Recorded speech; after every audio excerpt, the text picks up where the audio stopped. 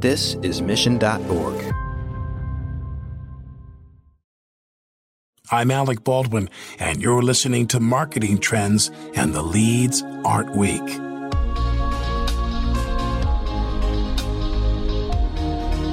Hello and welcome to Marketing Trends. This is producer Ben Wilson, and we have another great CMO roundtable for you.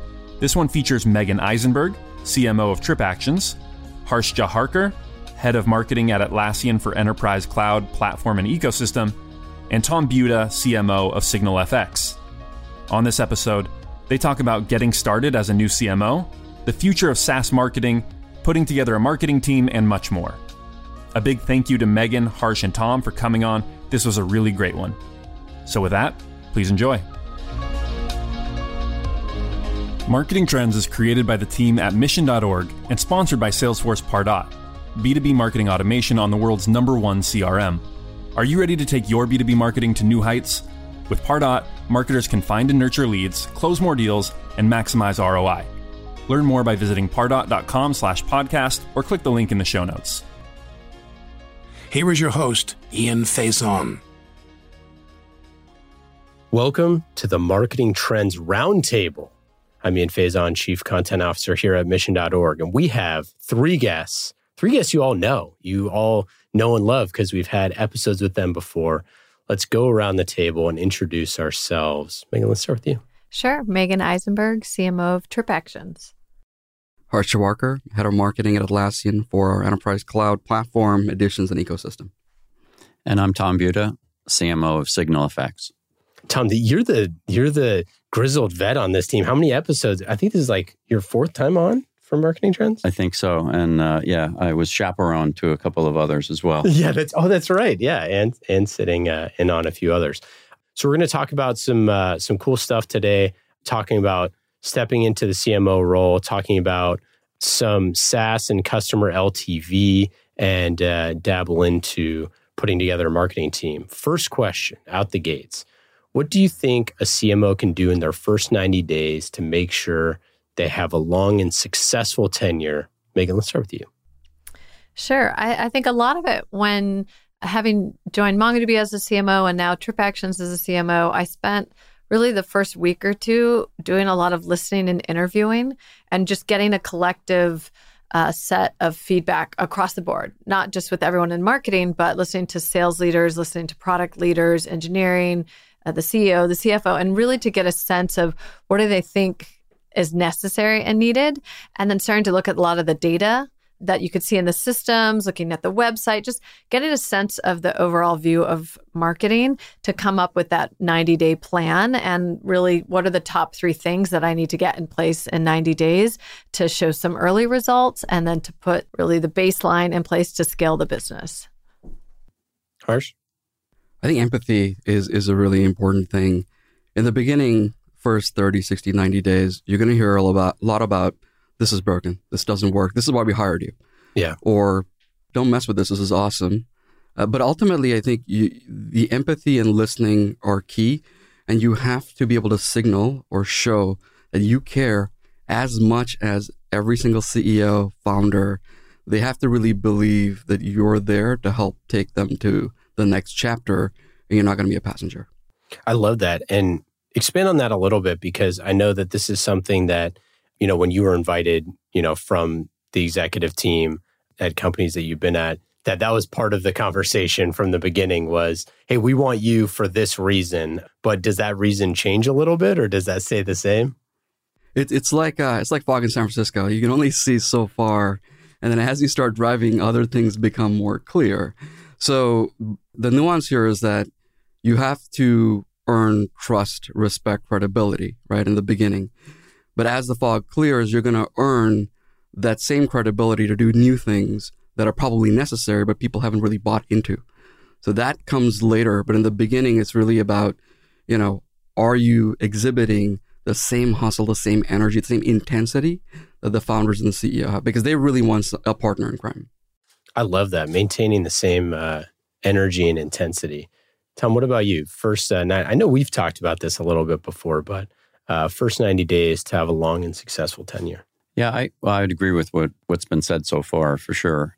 one of the first things that I'd like to do is to make sure I'm aligned with the CEO, because there's clearly a vision as to what they want to see done. I usually take the CEO's guidance in terms of here are the key people that you should meet with internally. And then I actually try to get out on the road, usually with the CEO as well as with the head of sales, and just observe. And I think from that, you're able to have a good view as to what you need to do. I also think it's really important to not come in with an agenda, at least not an overt agenda. I mean, you might know that you have to reposition the company, but to out of the gate say, look, this logo's awful and it doesn't play and our positioning is weak and, we have none of this or we're not doing this well. You put people on the defensive right away and then they don't share, as you talk about. And that's what you absolutely need, because whether it's 90 days or really 6 months, you have an open ear before you start to kind of close down and start, because you then are part of all the rhetoric, right? But you have that openness and clarity, I think, in those first 90 to 180 days where you can bring fresh ideas.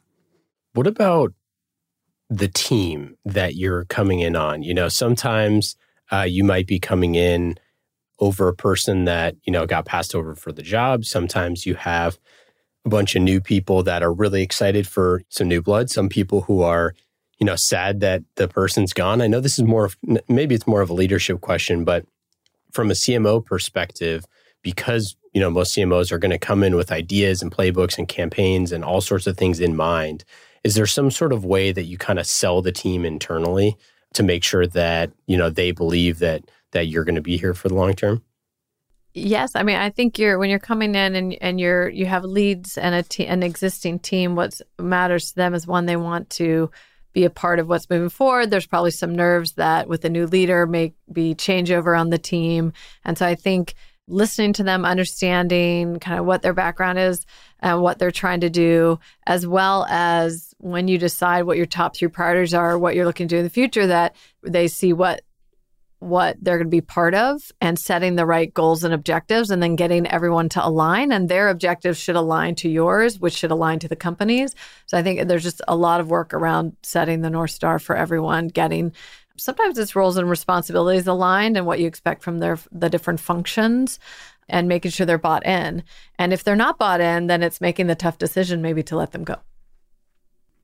I've been in a couple of situations where there was either no team or a very, very small team. And sometimes what happens is founders and CEOs will say, let's take some really talented, passionate people, and they can be marketers, right? It's not that hard.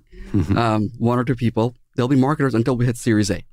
Then we'll figure out our game plan. We'll work with the board and make this happen. Great. So Series A happens, CMO comes on board. They're like, okay, let's talk about what's going to happen here. At that point, I think you have to get a sense for aptitude and passion. There are some folks who are really versatile. They can make transitions from customer success or product, depending on the nature of your go-to-market motion. They can make those kinds of leaps and be incredibly successful. Some other cases, there are folks who really should thrive in a different discipline. And that's what you have to triangulate between aptitude, passion, and ultimately what their career goal is. So that's what I had to do in a couple of situations. And that doesn't happen in the first 30 to 90. It can happen over 6 to 12 months. It could take some time. The question of what do you do with someone who is passed over for your job that is still remaining in the company is a really, really challenging one, but it's really vital, actually. So I've had experiences where I went into an organization where it was a very, very large team. And the person who was running marketing was good, but didn't necessarily have the respect of the sales organization. And what I was told right out of the start was, we need to get rid of this person. And yet I saw that he was actually quite qualified. So at the end of the day, we reached a decision that he would leave, but it was only after we had actually done some really good work together. And then he decided that he would move on to another career. In another case, and 3 other cases, I actually became CMO to organizations that had VPs of marketing who were brought in by the founders. And having that relationship with the founder is really vital. And so in order to be successful and have those people be successful, you actually have to have a different kind of relationship with the founder where they're believing in what you've been hired to do, and they have to support you because their natural instincts will be to buddy up. They're just kind of buddies, with people who were there in the beginning, right? When it all just sort of comes together. And, there's a lot of affinity that's built in those years. And so, I've had experiences where one person was able to literally get out of the way, but in two other cases, they couldn't help themselves. And in both cases, the CEO is the one that said, we've got to make a move and replace these people. So they were hard. You want them to be successful. They say all the right things. I want to learn how to be a CMO. I don't want you to teach me what I didn't know before, blah, blah, blah. But behavior is sometimes different. And what about as you're positioning to talk to the board of directors? What are some common mistakes that people make or just best practices that people make as they go into those first conversations, talking to members of the board? We've heard from CMOs both on the podcast and behind the scenes that maybe potentially there aren't a lot of marketers on a lot of boards. Some folks, maybe they do, especially in maybe MarTech companies, but maybe product-centric or engineering-centric companies don't always have a ton of marketers on the board. Not a lot of VCs that are out there where, marketers turn VCs for whatever reason.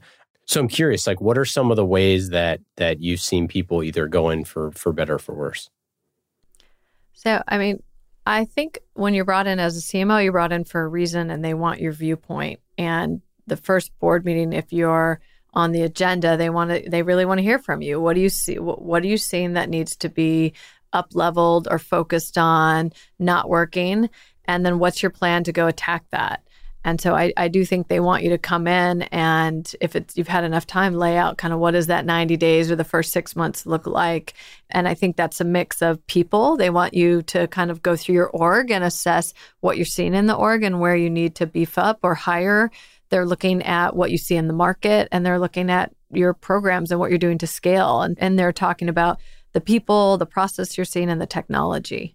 It reminds me of when we had Jennifer Johnson in here talking about on a previous CMO roundtable that she was saying, your job is to be the chief market officer. And so if you're going to the board with insights about the actual market rather than just, the company, that you can kind of curry some favor. I guess that's kind of a weird way of putting it, but that you can build rapport and say hey, you brought me in for the reason because I'm an expert at this market, not just the person who's the right person for this job. I'm curious. I don't know if you've seen that work at all. But I certainly, if there's some insights you can bring at both companies, my first board meeting was more focused on people and process and technology and what I thought we needed. And I was still ramping pretty fast. MongoDB is a very technical market, so I didn't have any product insights out of the gate at 6 weeks. And even at TripActions, business travel actually more complicated than you realize when you think about all the inventory and suppliers and networks that are involved. So I was very much focused on the people, technology, and process within the marketing function out of the gate. So I think we've all done this where we meet with the board, obviously, before any hire is made. And previously, what I'd also done was I'd had multiple meetings with different board members, the leads, and I sort of walked them through, here's my point of view on this company based on my experiences. This is where I think we should go. And that's triangulating between the CEO and the board. It also depends on what is the real-time relationship between that CEO and their board. Mm-hmm. And that can be pretty complicated.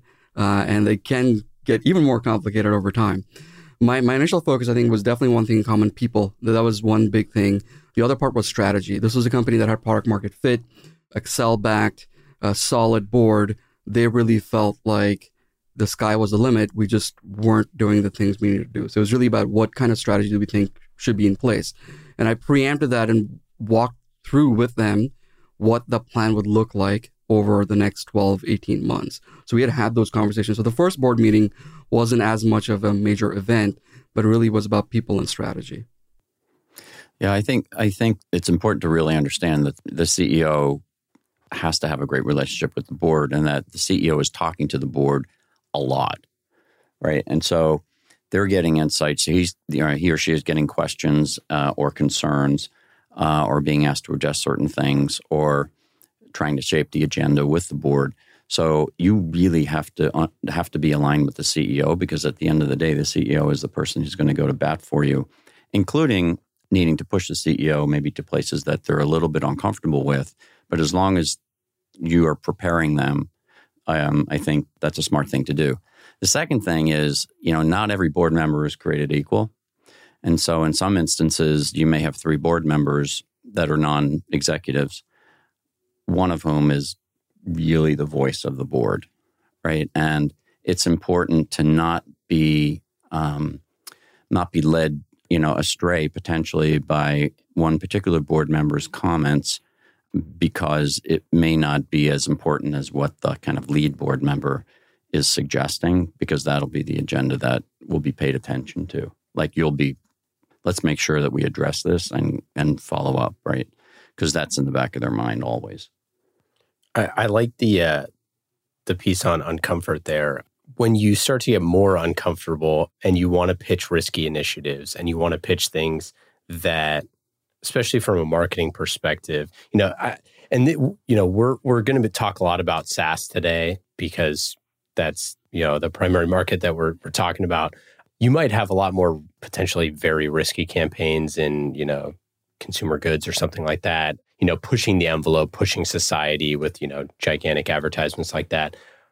Maybe our bets are a little more aim small, miss small. But I'm curious, when you're pitching the CEO on something risky and they believe in you and they're like, hey, I think that there's some, motion that needs to happen here, but the board might be a little more averse to that. I'm curious, what is it like to pitch and build buy-in for big ideas or potentially risky initiatives?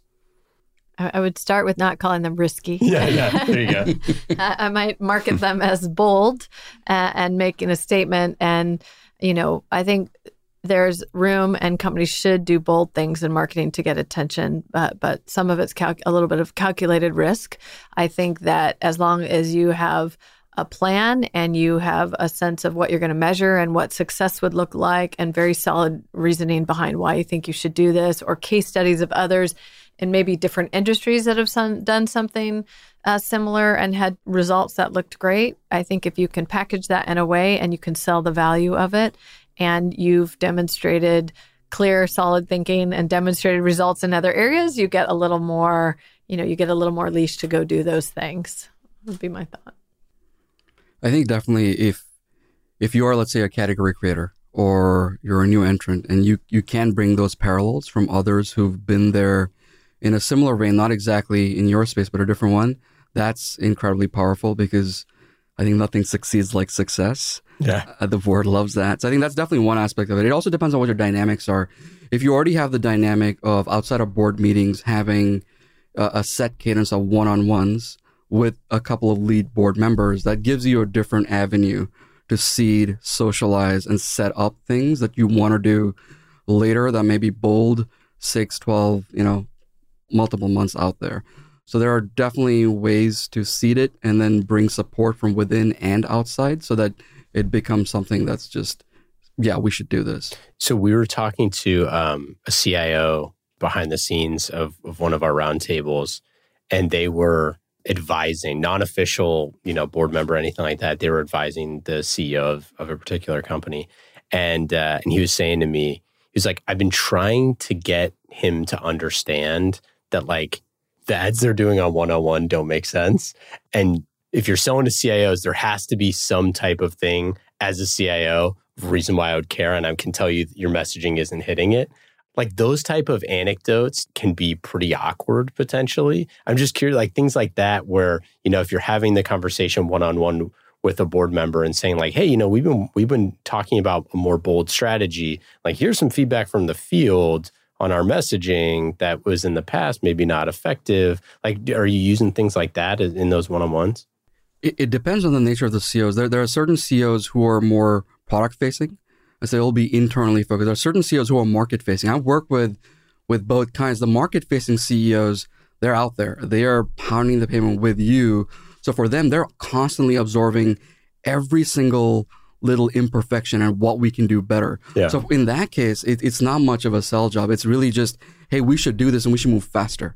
And they're like, yeah, absolutely, let's do it. That's right. Yeah, because the currency in almost every company is going to come from the customer. I mean, how many times have you seen the salesperson in the room saying, they just came back from a week in Europe and they talked to 22 customers, and the consistent feedback was, boom, we've got to shift the product roadmap because, without having this particular asset, we're vulnerable, right? Or whatever it might be. Currency is from the customer. Let's do a little story time. Any fun, I'll say bold bets that you all have pitched that have either been accepted or not been accepted in the past in your careers? I know you got something, Harsh. So when I was at Zendesk, this was actually a multi-company effort. So it involved Box, Okta, which was much smaller at that time, Marketo, Jive, even SkyHigh, which is now part of McAfee. But we had this sort of joint idea that there were this second-gen SaaS being born. And it was really about these best-of-breed solutions that were just passionate about changing how people did customer service or security or what have you. And if we got together, we could tell a much bigger story. And ultimately, we pitched it. It came to life. It was called User-Centric IT. And it was bringing together CIOs, CTOs to essentially reposition shadow IT stepping into the sunlight. And it worked for a while. The challenge there was ultimately it fitted because having all these companies coordinate constantly for long periods of time, there's definitely a tax or burden. We actually partnered with Jeffrey Moore, Crossing the Chasm, and helped sort of usher in what SaaS 2.0 might look like. So that was a bold and sort of unusual, difficult thing to undertake, which took off for a bit, but faded over time. Yeah, it's that ultimate, 1 + 1 + 1 + 1. It could equal 10, but it also could add a level of exponential difficulty in getting everybody on the same page.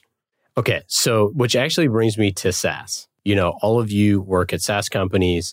We have tons of our listeners who are not tech companies, who are not SaaS, but there are lessons from SaaS that I think are really interesting, obviously for any marketer. One of them is about customer retention. One of them is about customer lifetime value. If you believe that, a customer has a lifetime value, for example, Lexus, I remember back in the day, I got back from my deployment, of course, bought a car because that's what you do when you have a bunch of money. And I remember that the guy at the Lexus dealer was like, you're never going to buy another car again. You're just going to buy a Lexus for the rest of your life.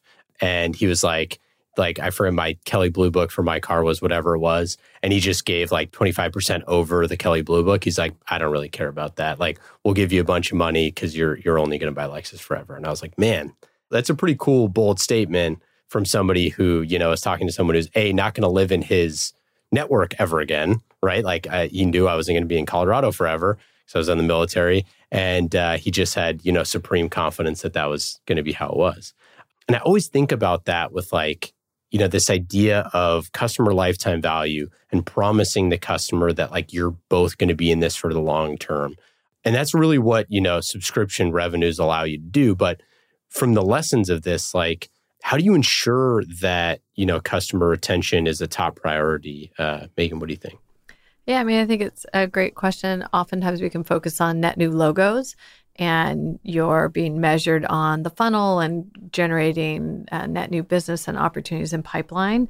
But I think most of us know it's the full life cycle and the experience of the customer that actually gets more people into the pipeline as well, not only retention, but if you have happy customers that are enjoying the experience, they're out talking about it and they're creating proof for all the others to join.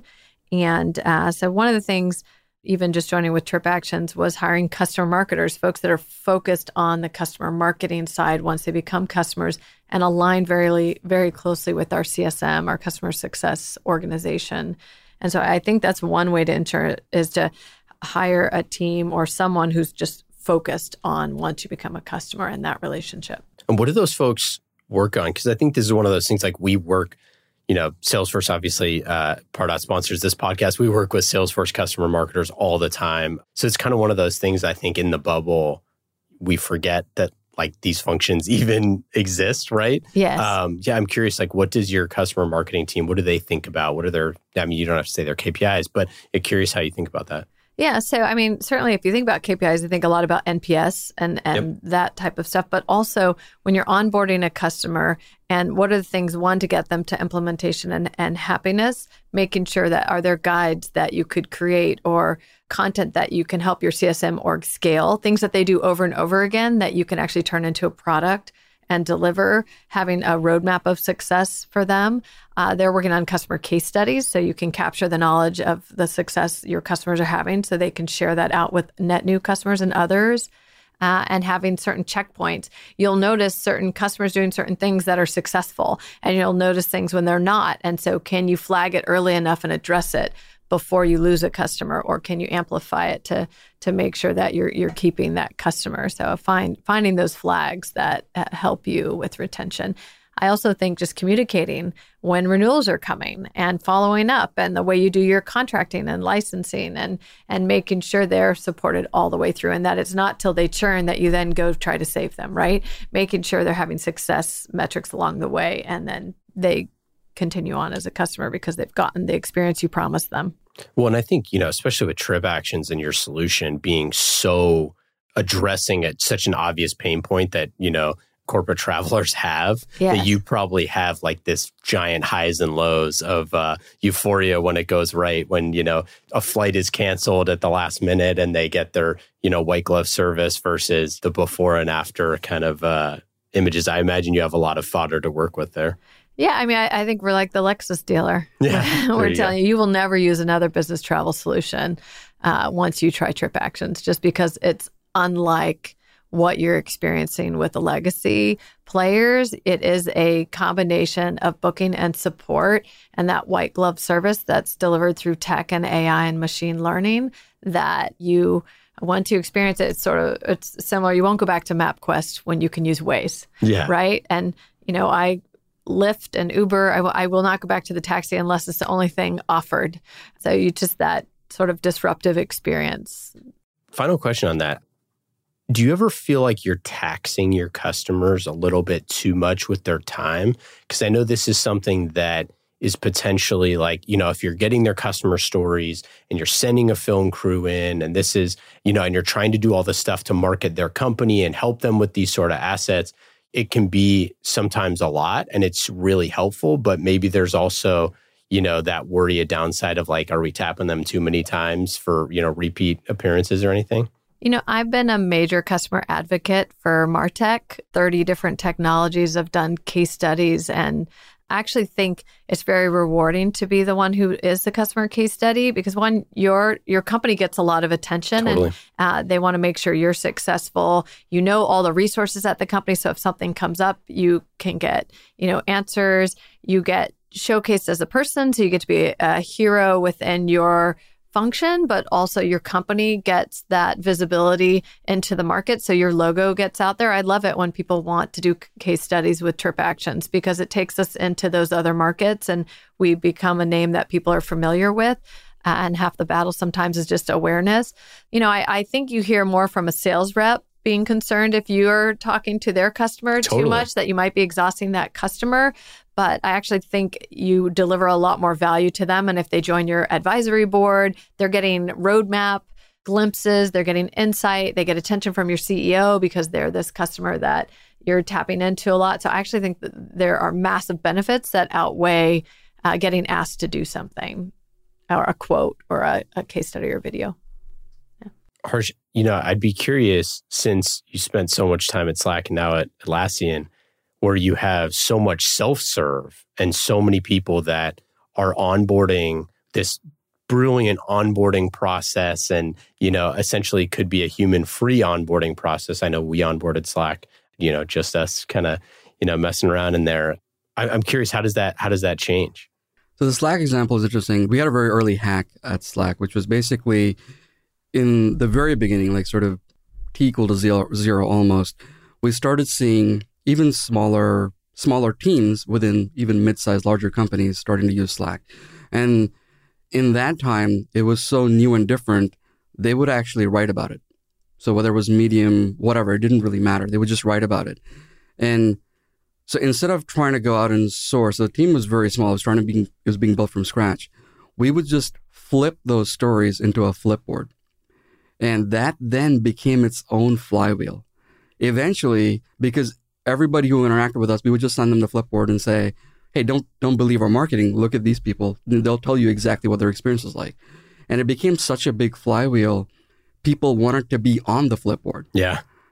So that really helped out because this was a company nobody heard of. It was coming out of nowhere, unless you were on Hacker News or Product Hunt, right? So we had to do things like that.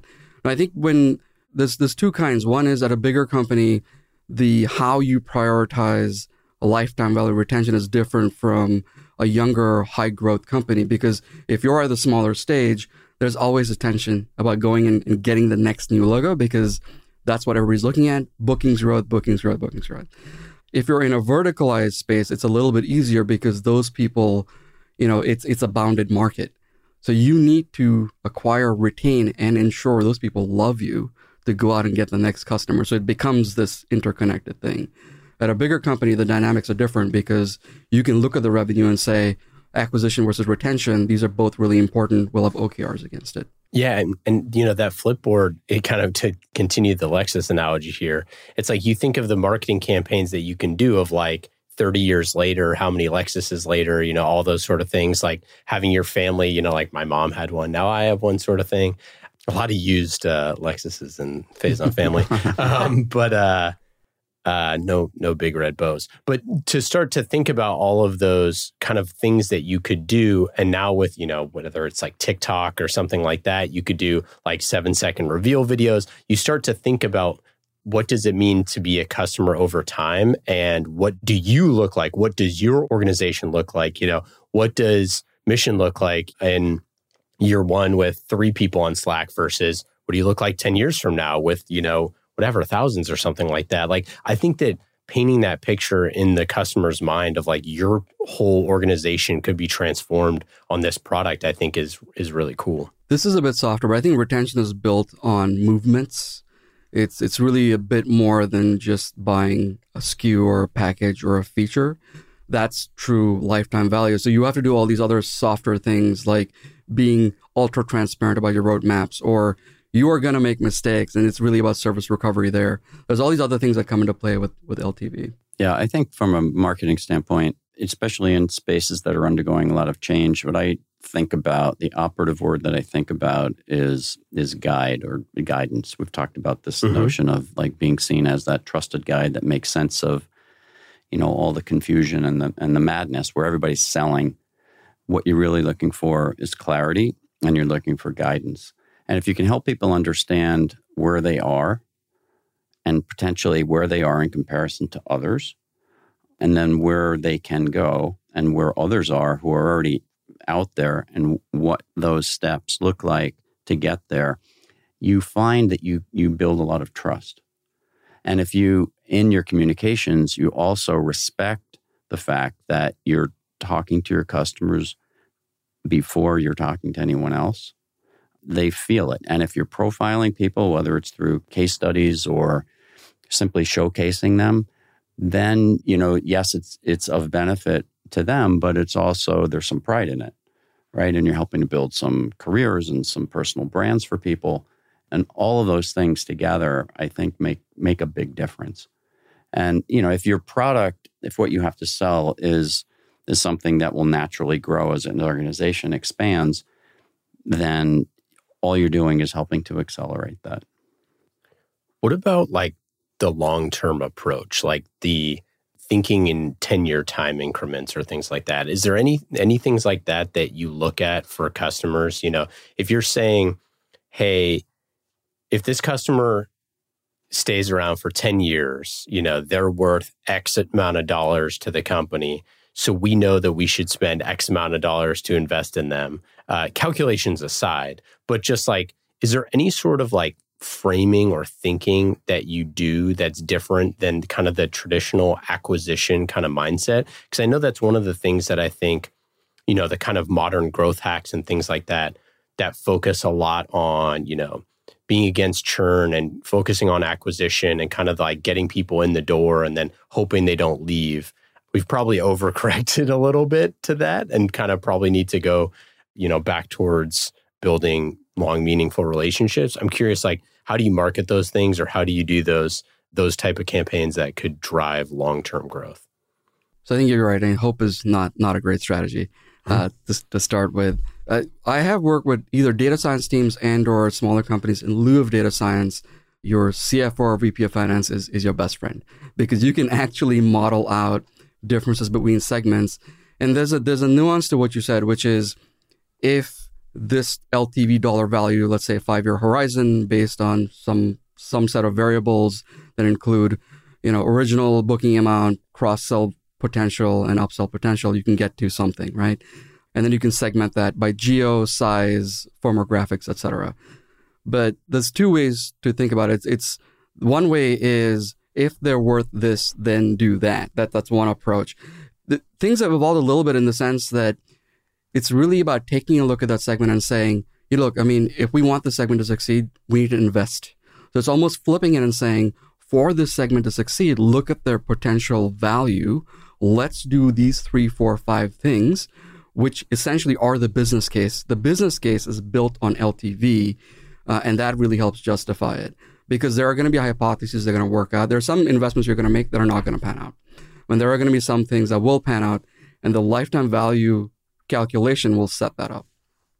What about the folks that are thinking about, this idea? If you're to say, we don't want to be fixed pie mindset here, but let's say, you have a budget of 100% and you're spending 80% on acquisition and 20% on customer success, for example, to be reductive. What is the right way of thinking about that sliding scale for focusing on acquisition versus focusing on retention? I think it depends upon where you are. So in the case of Signal FX, we were brought in a little over 2 years ago to build an engine. The company it was like high potential, low current value, high future potential, right? Potential value. And so that was about growth. And it was about new logos and expansion and finding a lot of future customers that looked like our existing ones. But at the same time, our cohort analysis was off the charts in terms of, lifetime value. Yep. And so I wanted to make sure that we paid attention to every customer that we brought in. But for sure, it was driving growth. And that was just because that's what the business needed. Well, and I wonder, like, how much putting humans on that stuff, like you were saying earlier, Megan, like putting actual people both on the customer marketing and the customer success side really help with that. Because, I think a lot of this stuff now, we're so enabled by technology and push notifications and, all these roadmaps and all this stuff that, like, having a human being to talk to is pretty nice when you have a problem with the product. I'm just curious, like, and it's like, again, back to the, with your product, where when you're in a bad place and you have TripActions, like, you get to a good place a lot faster. Like, that's just such an emotional moment. So, like, having human beings to talk to is, like, really critical. But I mean, you can make the argument that that's probably true for a lot of technologies. Just curious, like, how much of just the human-centric element to that do you think is important? So certainly for our business, where a lot of it is the experiences when you're on a trip or on the road. And the most frustrating thing for any traveler is to have a flight delayed or canceled, or an issue with a hotel or anything like that.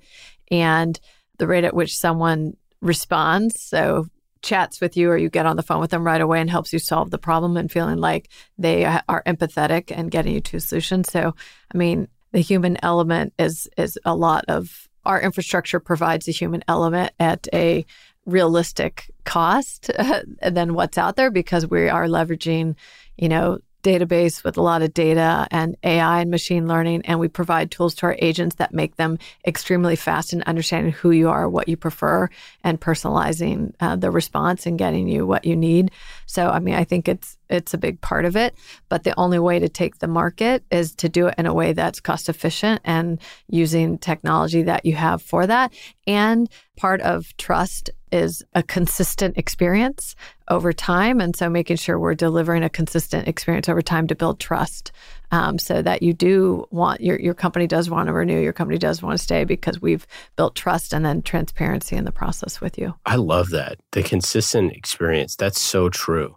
We talk about that all the time with like customer success of like, there's this great story that I'll spare the whole details, but back when I was in the Army, there was Alpha Battery and Bravo Batteries, two essentially like military companies in this field artillery unit I was in. And the executive officer of our battalion always used to say to me, he's like, Ian, Alpha Battery turns in all the reports on time. How many times do you think I check on Alpha? Like, never. It's like, Bravo, always late.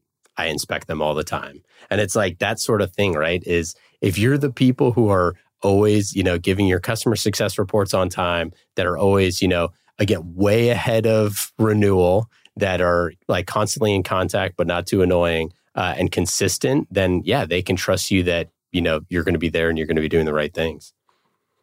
I want to talk advisory boards for a second, because you brought it up and we didn't talk about it in any interviews. I don't think with any of you, we didn't talk advisory boards. I want to first start out with, what is it like to be invited to advisory boards? For those of our listeners who are thinking about creating an advisory board, just like on that end, like what are the things, you're all extremely busy people, you have a ton of stuff going on. Like, why would you want to be on an advisory board from your perspectives? I'm on a few, and the reason I am is because I know the CEO of the company pretty well, and we have a good relationship, and it's trusted, and I know that just a little bit of insights here and there are helpful. And also, I think sometimes for the CEO, it's just being able to have someone to call and talk with that isn't necessarily a board member. Yeah. So I think I'll challenge from both sides, my perspective as well as what I've received as feedback as well. One is to be able to influence what the overall direction is going to be like. I mean, that is pretty impactful. The other thing you're always looking for is somewhat of an edge. You really don't know where you're going to learn things, because there's only so many sources. We're all reading the same things. We're all talking to roughly similar kinds of folks. But listening to the same podcast. Listening to the same podcast. There you go. Watching the same shows. But I think this is where there's a little bit of a method to the madness, whether it's some element of effort multiplied by serendipity, where you will learn something that takes you a leap ahead or more than a few feet ahead through these interactions with these boards, because they're built in a certain mindset to bring certain kind of people together. It creates much more value. Yeah, I mean, I have a lot of thoughts around advisory boards. I definitely think they're necessary for startups and companies, because you're hiring people with all different levels of talent. And when you bring an advisor in who's an expert in sales go-to-market or in marketing or finance or a certain industry, you accelerate the learning for everyone at that company. And I think an important part of success is, one, continual learning, but learning fast. And if you're going to scale and take a market, you can't afford to learn something over 2 years. You really need to capture it. And advisors or people who have done it before have pattern recognition, and they have an amazing network, and they can actually often come in and look at your business from an outside perspective and know right away what, maybe it's a slightly different flavor of what they recommend, but they've seen that before, and in their gut, they can quickly say, you should check this area or these 3 areas. I suspect this is what will help you fix that or leap that. And so I think from that standpoint, very smart to bring on advisors that have done it and give you an external perspective that aren't, there's not a political view. They're just giving you a outside perspective. And from being an advisor, I find I have a lot of fast learning, because you get all these little, you're seeing it play out. It's not, I wouldn't call it a playground, but you're seeing a lot of things over and over again, and it builds your pattern recognition. And you can help. Actually, I find I make much faster decisions in my full operator role because wow, they tried that. Or I learn about something new, a technology they're trying that I didn't even know of, but that they're seeing some quick success. And often startups don't have a lot of money. So they're very scrappy, it might be the right word, but they're figuring things out on a low budget, and they come up with really innovative ideas when you're constrained by money and resources. Okay, so shifting from advisory boards like startup advisory boards to more customer advisory boards or product advisory boards.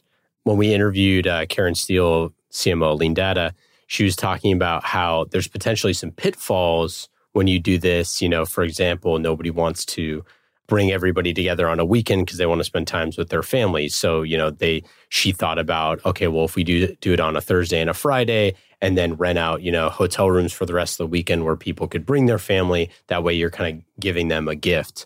I'm curious, as you build that relationship, that tribe, that whether it's an advisory board or otherwise, how do you build a group of people that are your customers that you can get really high quality feedback who want to be invested in the product without taking too much of their time?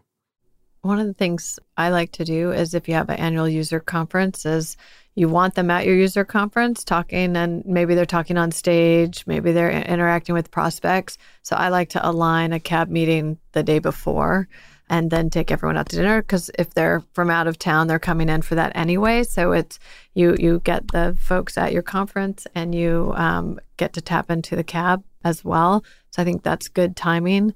And then if you do a European conference, aligning one for European side of it. When you say tap into the CAB, are you talking about like Cab Sav or what do you? No. I literally thought that's what you No, customer advisory board, making sure that you're having an annual user conference. You have all the players in one place. Have them come, go through, the product roadmap, get feedback, keep them up on what you're doing. You can do videos while you're there because you usually have a production crew. So there's a lot that I think you can do if you have an annual user conference that can be a good use of time for your customer advisory board. That's not make them go out on the weekend. But also potentially maybe some Cab Sav or some wine events. Yeah, sure. So the flagship customer conference, huge opportunity, whether it's North America, Europe, Asia. One of the things we also did was we essentially created a CAB CRM.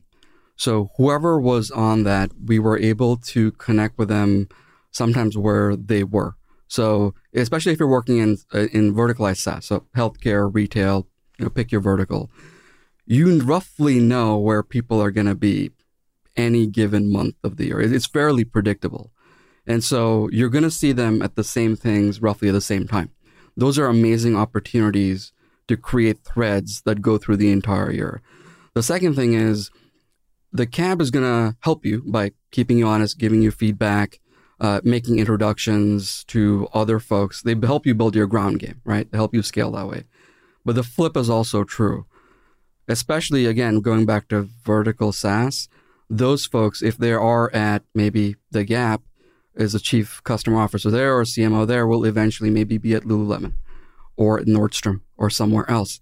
So the flip is also true from a CRM perspective. We were trying to figure out, how do we help them do some of the things they're trying to do, whether it's hiring, elevating their roles, doing certain new things, introducing them to other companies, other tech companies. So we would do that as well, have little startup roadshows. We would invite people and make that valuable to them as well. So it was sort of a two-way relationship we ended up building for the CAB.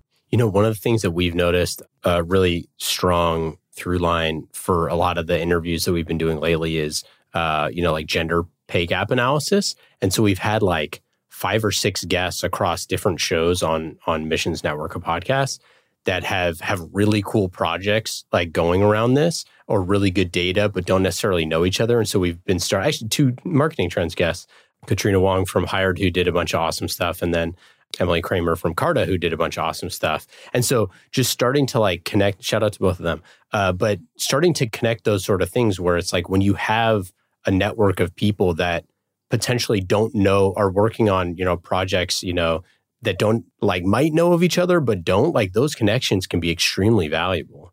Tapping into a user conference a day before, night before kind of thing. Same thing with a big tech event, AWS reInvent for us is where many people are. So yes, we do that. The other thing that we do to keep it going and to create continuity is we have a Slack group, and it's pretty active, right? But not everybody participates, right? It's just a few people from our side. But the beauty is a lot of the issues and questions that get raised are resolved by other CAB members than by us. We're really just a facilitator. I mean, yes, we contribute here and there, but that's been terrific. So that's just ongoing, real time. You're feeling it. You can tap into a group now. Yeah, I'm with you. The Slack channel for our CAB is active, and it's a great way. One, if they raise up any questions, we can talk about products. We can ask them to evangelize something. It's a great channel for us as well. Do you have an owner for that? Like, is there somebody that's all they do is facilitate the CAB? It's not all they do. I mean, we certainly have it sits within the customer marketing team, but we jointly work with our head of product and our CSMs. A lot of us are actively monitoring that channel specifically. And so I would say everyone's kind of on it. Yeah, totally. And then do you think it's important to have like people in the CAB that are in different functional areas or levels or roles within your customers? Because I'm always curious, like if it's all C-levels versus having different sort of folks, or do you have multiple tiers of it? I don't know about best practice there. Yeah, I mean, typically you'll have an executive advisory board versus user advisory board, and the issues are different. Totally. For sure. But that's how you'd separate them. Yeah, also just by size of business. You have the startups who have different, like you're saying, some of the things what they need in the product are different than the enterprise companies that are in there. And so it doesn't always make sense, depending on the topic, to have them all in the same room. Yet you need a perspective from all of them if you're going to market to a commercial versus mid-market versus enterprise. And I'd imagine those insights, being able to share those between the two groups would be extremely valuable. If you have all this user information that you could share up to the executives, and all the executives share back to the users, maybe that one might be a little hairier, but potentially really valuable for those folks to understand what they're going through. Okay, last question of this super fun marketing trends round. It's so insightful. Let's talk about just building a collaborative team.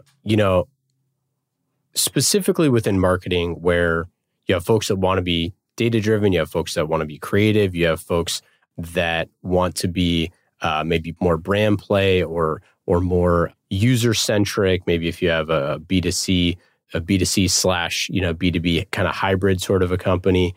There's lots of different personalities on a marketing team. And I'd say it's probably the most, of any function, you have the widest range of talent. I'm just curious, like, how do you think about making sure that different folks are getting, different skills, but also being able to build and expand upon the stuff that they love to do? So I once asked my parents, I said, okay, they've been married like a gazillion years, right? And they're best friends, it seems. And I asked them, so what's the secret? Right? And they said, it's respect. And that is one of the key ingredients that I try to instill in the team that we have. You have respect for the other person's ideas and their work and their perspective, but you're transparent in sharing yours as well. And so we have this crazy, fun, a little bit edgy sometimes group and we all sit in a space not much bigger than this, and it's just flying back and forth. We're not hiding behind email or Slack or anything like that. We're talking a lot, and because most of the people are in one place, there's a few people that aren't. We're going through an acquisition right now, and I've been completely transparent about everything that I know. I'm sharing with the team because that's one less thing that they have to think about, and that's just another indication of how I've tried to create this very open, transparent, supportive culture. And one of the reasons that I think it's been effective is because we have a very, very flat organization as a company. Anybody can be approached by anyone, right? Any member of our team could be approached by any executive in another department and will be asked a question. And we need to have confidence that that person is going to represent our team marketing team's best interest, in those conversations. And by having them feel that they really are a part of it, as opposed to just over here in the corner, they do. And I think it works really well. Yeah, I think I love that you talk to that level of respect or assuming good intentions. Or I was at a dinner last week. It was a CRV Women in Tech dinner, but Jeff Weiner was speaking at it, and he talked about this concept of leadership with compassion, and it goes down, up, and sideways, really. Mm-hmm. And so when I start to see tension within a team, I do really try to have people think about the other and the job they do and being in their shoes and what's on their plate and what it takes. And that marketing is this very diverse group of people, which actually why I think it makes it very hard for recruiting teams to support marketing, because product marketing is so different than field marketing, than systems and website, than operations, than creative. And you need all of those folks to come together to get something out the door, right? You need to have the right messaging, then you need to understand all the channels, and then you need to get through the noise. So it has to be very creative and look great. And the timing has to be perfect. And you have to understand the buyer. So all of that coming together. And so hiring the right talent, but then making sure they can work together. And as leaders, part of that is having, make sure everyone understands the high level objectives and goals, how their function ties to it and what they're delivering. And then understanding that really nothing goes out the door without everyone else, and making sure that sometimes it's respecting that you don't wait to the last minute to flip it over to the creative team to design it, right? Like really that waterfall effect of everyone hitting their deadlines, I think helps people work better together, and having compassion for the next person that needs to take it. And if you're the leader of the program or project, that you're making sure you're putting the right timeline in place. And then also asking that everyone realize that sometimes deadlines can't move, and you're right, you're going to be up late or on the weekend, or you're doing a bunch of stuff to make up for the fact that we just didn't get ahead of it, or we received a fire drill from somewhere else. But yeah, I think it comes down to the respect side of it. Yeah, I think there's a difference between values and culture. Values, if you really thought through them, need to be more of a bedrock. Your culture should evolve. Like what was okay in the 1930s was not okay in the 60s, and is definitely not okay now. So I think when you look about building and scaling a team, there has to be room for new people to come in and to add to it and amplify, as opposed to conforming to whatever your point in time view might have been on culture. I think that's one of the biggest things. One of our core values at Atlassian is play as a team. And what part of that, what actually means is, pick your sports metaphor. If you've got 11 people on the field, we all have our things to do, but we are interconnected. So the waterfall doesn't really work. We have to be dynamic, cognizant, respectful, and aware of each other. And sometimes there's going to be 10 people on the field, or 8. So somebody's going to have to freelance and step in and step up. And that's also important. I think that's part of the culture. And eventually your culture will expand, it will evolve, will grow, it'll become better. But you want to find people who can add to it, not keep it in a box. Yeah, it becomes really interesting especially if you've built a team from scratch. There's one person when I got there, and I was able to kind of handpick all the people. Yes, they were capable of and highly capable of doing their function. But as the personalities started to come together, it was important to pay attention to see who was actually going to fit or help it make it even better, versus who was going to maybe bring it down. And at the end of the day, there are a lot of people who can do the work, right? The question is it actually just the right fit? You talk about fit, right? Is it the right fit for your dynamic, right? I love it. That's it. That's all we got. Happy Marketing Trends Roundtable Day. Thanks so much for coming. Any final thoughts? We can go around the horn real quick here. Great to be here. Very insightful, and to be with I think peers and networking. That's how we learn and do continual learning. Yeah, I really loved it. Learned a ton today. Yeah, I'm new to the Valley, so it's great to meet others who work here and obviously are super capable in their jobs. And my takeaway from this is I really like how you just wouldn't let go of the cab sauv thing. I love it. I just came back to that. Always. I don't even know. I mean, I couldn't tell you the difference between a Merlot and a cab sauv, or I have no idea. They're all red, I think. But yeah, no, thanks for hanging out. For our listeners, check out TripActions, check out Atlassian, check out SignalFX if you haven't already. We'll link it up in the show notes. And take care.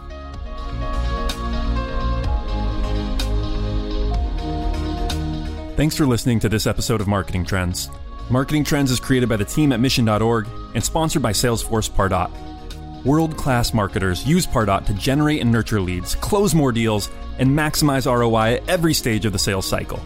Empower your marketing team to become revenue-generating superheroes, and let Pardot's data analysis keep an eye on the bottom line. Learn more by visiting pardot.com/podcast or click on the link in the show notes.